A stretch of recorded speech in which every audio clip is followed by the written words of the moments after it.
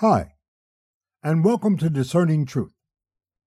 Today's topic, suppressing the truth. But first, let me credit today's featured music. We Are One by Maze, featuring Frankie Beverly. Thanks for stopping by. I hope what I say provokes you to serious thought and persuades you to seek and accept the truth of the reality in which we live, which leads to greater understanding and quality decision-making. Have a fabulous day. Can't understand why we treat each other in this way. Taking up time with the silly, silly games we play. We've got our love. The philosophy of the divine law is not about believing, but recognizing the truth of our shared reality and living our lives by it. There's no mythology, superstition, or mysticism involved. No appealing to the cosmos or a deity. There is no reason to. Everything we will ever need to live quality lives in this reality is already available to us.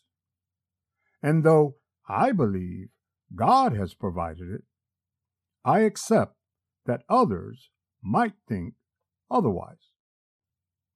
The truth of this reality is what the physical laws that govern this reality support.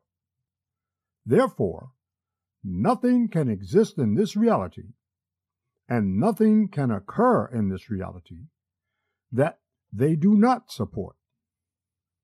It's that simple. Yet, it is a fact that is hard for many to accept. Instead, people hold on to the mythology, superstition, and mystical beliefs endemic to their religions or belief systems.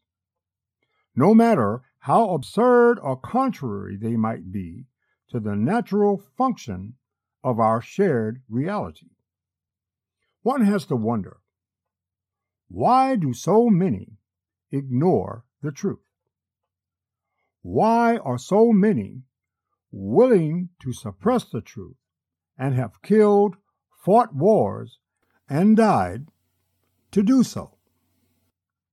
Is holding on to the improbable, people returning from the dead, reincarnation, eternal life after death, heaven, hell, so crucial that many would risk even humankind's social destruction and the human-caused ecological devastation of our planet to protect it? Unfortunately, the answer to that question is a resounding yes. Why? Because it allows religious leaders to promote concepts of God that enable them to indoctrinate and control their followers using fear, to keep as many of their followers as uneducated as possible, and to keep their female adherents not only uneducated, but also submissive. Education leads to the truth and is the antithesis of religion. The more one knows, the more one questions. And the more one questions, the more one recognizes when the answers don't make sense. Banning or changing the wording of books, revising history, limiting what teachers can teach, teaching religious pseudoscience as proven science, all these and more are but efforts to suppress the truth and maintain the power of a country's dominant religion and political system. However, I don't fault their efforts. In fact, their endeavors are understandable. There is power in the number of people they influence. To gain and keep their power, and to affect as many people as possible, they must maintain control of the minds of their followers. So, no, I cannot, in good conscience, fault them. Instead, I fault their followers for their continued acceptance of what they know is not the truth.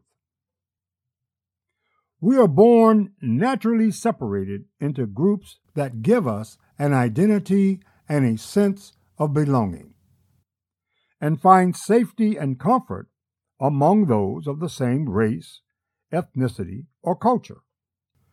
The philosophy of the divine law calls this division disunion and defines it as the natural separation of humankind through social exclusion. However, our biological differences do not divide us nor make us enemies.